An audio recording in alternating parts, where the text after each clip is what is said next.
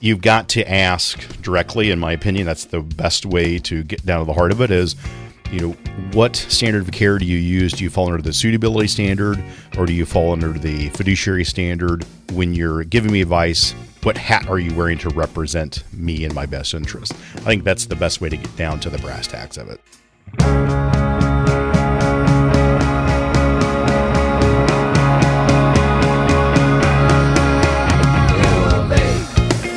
Let us help you reach your peak in retirement. It's time for your Retirement Elevated. How do you pronounce it? We're going to be talking about it on today's show and give you all the details. Walter Storholt here with you. Welcome to another edition of Your Retirement Elevated with Scott Dugan, co-founder and managing partner of Elevated Retirement Group, serving you throughout the Kansas City metro area, but of course also serving clients all across the country. You can find past episodes and more information at listentoscott.com. All right, Scott, I've heard it many different ways. Fiduciary, fiduciary, and many other combinations of this word. And it seems that few people are able to pronounce the financial buzzword fiduciary correctly, let alone define it, describe it, and how it impacts their financial world. Yet it is a really important thing to grasp and understand. So today, I want to learn from you what's the correct way to pronounce that word and explore why it's an important standard for you and other financial advisors and professionals across the country and the world to kind of embrace, embody, and abide by this principle. So, yeah, what do you think? What's your pronunciation? Well, my first thought is it may not be the correct way to pronounce it, but I do enjoy the southern draw or southern accents that you apply to the last one. So I do like that one. We must know a few of the same colleagues who pronounce it that way. Fiduciary. Fiduciary. Yeah. We're south of the Mason-Dixon line, and we're going to pronounce it that way. So, no, it's an interesting word, and we talk about it in our practice. And it's one of those things that we all understand it internally, but it's always good to remind folks, the listeners, our clients, what those differences are, and then why is it important. So today's going to be a short podcast, but at fiduciary, at the heart of that term is really, it's about putting someone's best interest first. It's being on the same side of the table as your client, as you're representing someone's best interest. So when you go to a CPA, they're a fiduciary, and they're doing what's in your best interest to prepare your tax return. If you go to an estate planning attorney, they need to recommend things that are in your best interest and fit your situation. It's regardless of how they're compensated, okay? And because that introduces what's called conflicts of interest. And so you want to make sure that someone is not making recommendations based on a benefit to the person that's recommending things. Right? So if you think about the world of advice giving and then making decisions, and I use this analogy all the time, is that if, let's say that you're a Ford vehicle person, you just like Fords, and let's say you're interested in the new Ford Bronco, which are pretty cool. Yeah, those do look cool. They're very good looking. Now, if you go down to the GMC dealership, the Cadillac GMC dealership, and you say, you know what, I really like those Ford Broncos. What do you think the chances of you walking out of there purchasing a Ford Bronco from the GMC dealership? Only good if they've got a used one that they're just trying to get rid of that somebody traded in, but probably not very good. Probably not going to happen. They're going to spend their time talking to you about the merits of what they have to offer. And what they have to offer is dictated by the company that they work for. So if they work for General Motors dealership, guess what? They provide and sell General Motors products. And so General Motors provides those to the dealership, and General Motors has shareholders. They have people that own stock.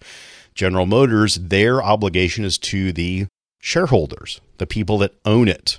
So the dealership is the distributor. They get it to the dealership, and the dealership has to represent that car line, and their job is to connect people with their products and get those products in the hands of consumers. All right, so that's how a car dealer works. Okay, it's a great analogy. I guess we'd be walking home with a Blazer, probably, right? Not a Bronco. Probably a Blazer, and that would be a tough sale because the Broncos are way cooler than that. A Tahoe, I guess it would be something like that. I don't know. I don't know my General Motors cars very well. Yeah. Well, it's hard to keep up with who's merged with whom at this point, right? Yes.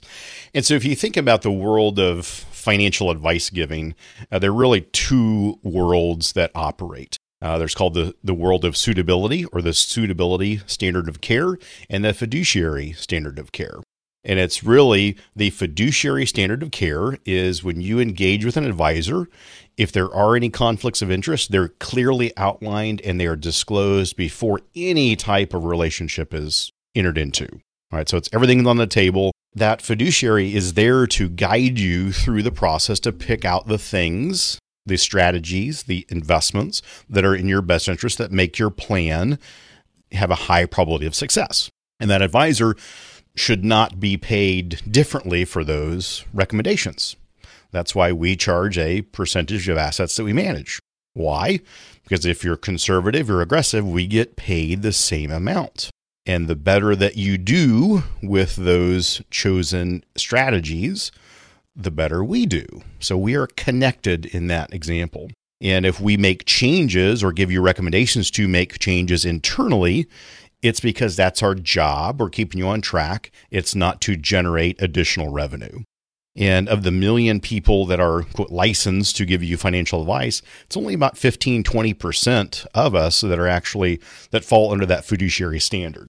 The other 80-85% fall under the suitability standard, which simply means that advisor works for a company. That company has an agreement or agreements to distribute certain strategies or products, and they get paid accordingly. And if you look and do your research, there's a lot of companies out there that have their disclosures, and it actually discloses where they're making revenue and what their advisors make, to recommend certain things and certain incentives. So again, it doesn't make one better than the other, doesn't make them bad.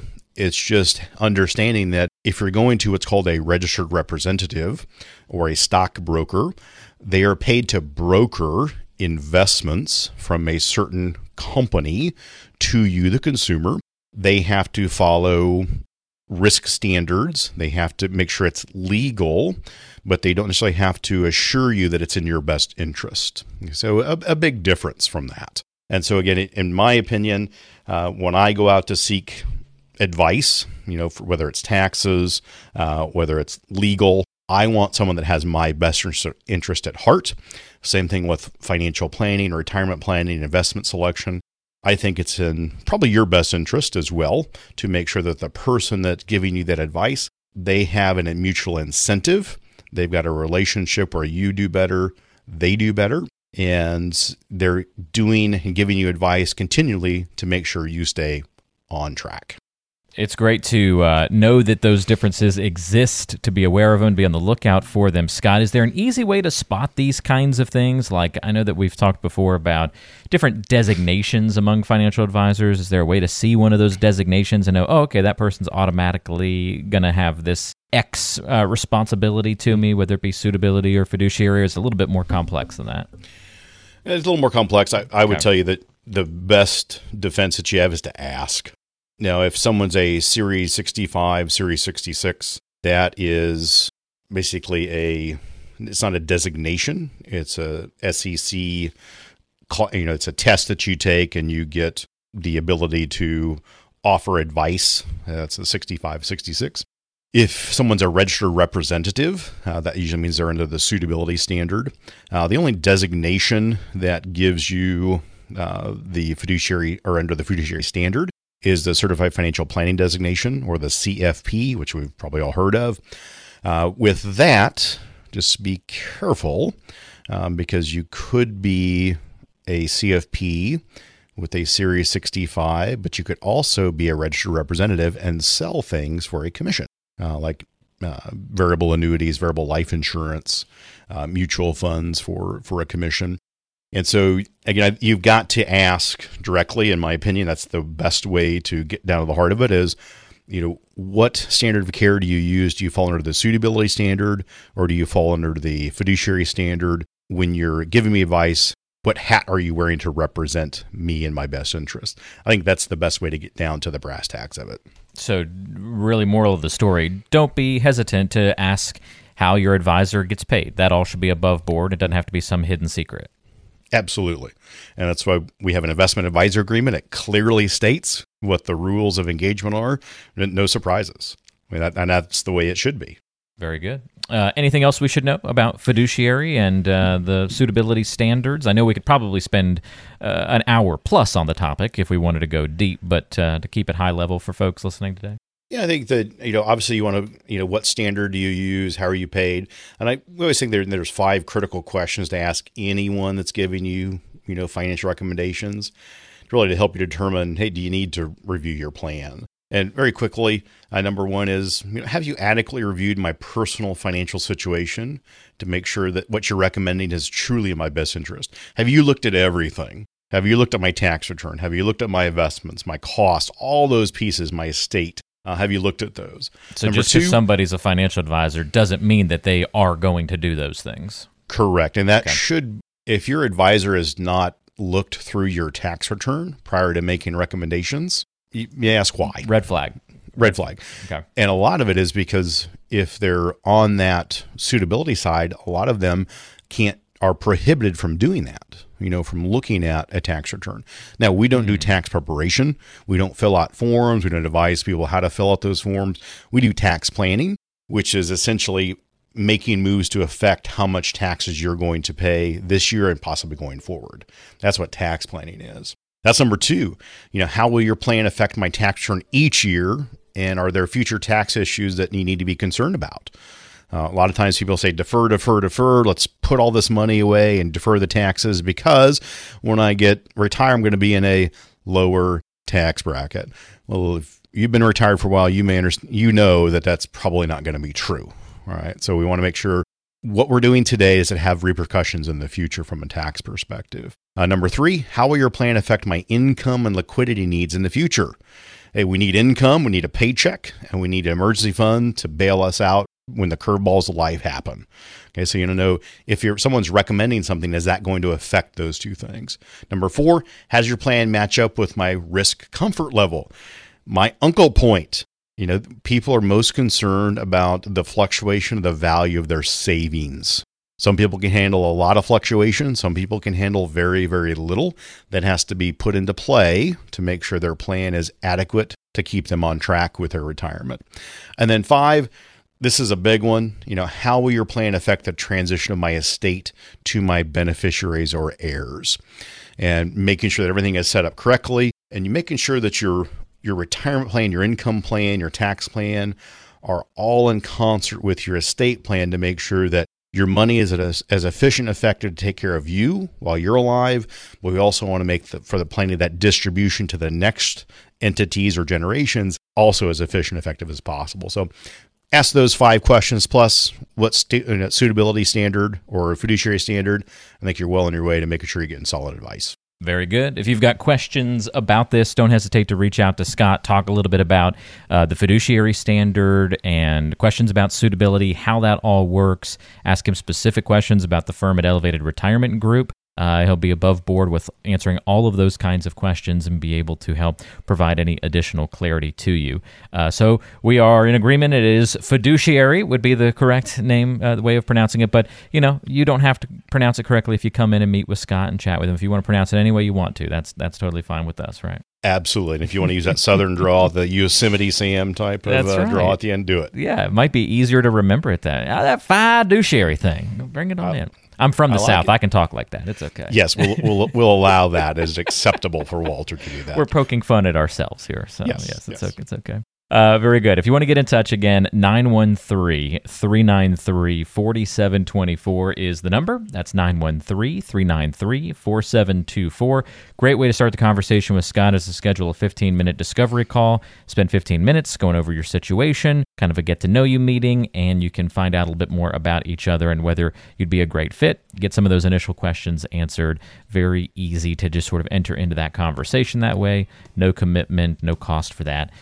Limited spots available, though, because those do take up time on the calendar. So if you want to meet in the near future, give a call, 913-393-4724, or go online to listentoscott.com or check the show notes of today's episode for additional contact information. Scott, we appreciate the help. Have a good one, and we'll talk to you soon. Looking forward to it. We'll see everybody next time right back here on your Retirement Elevated.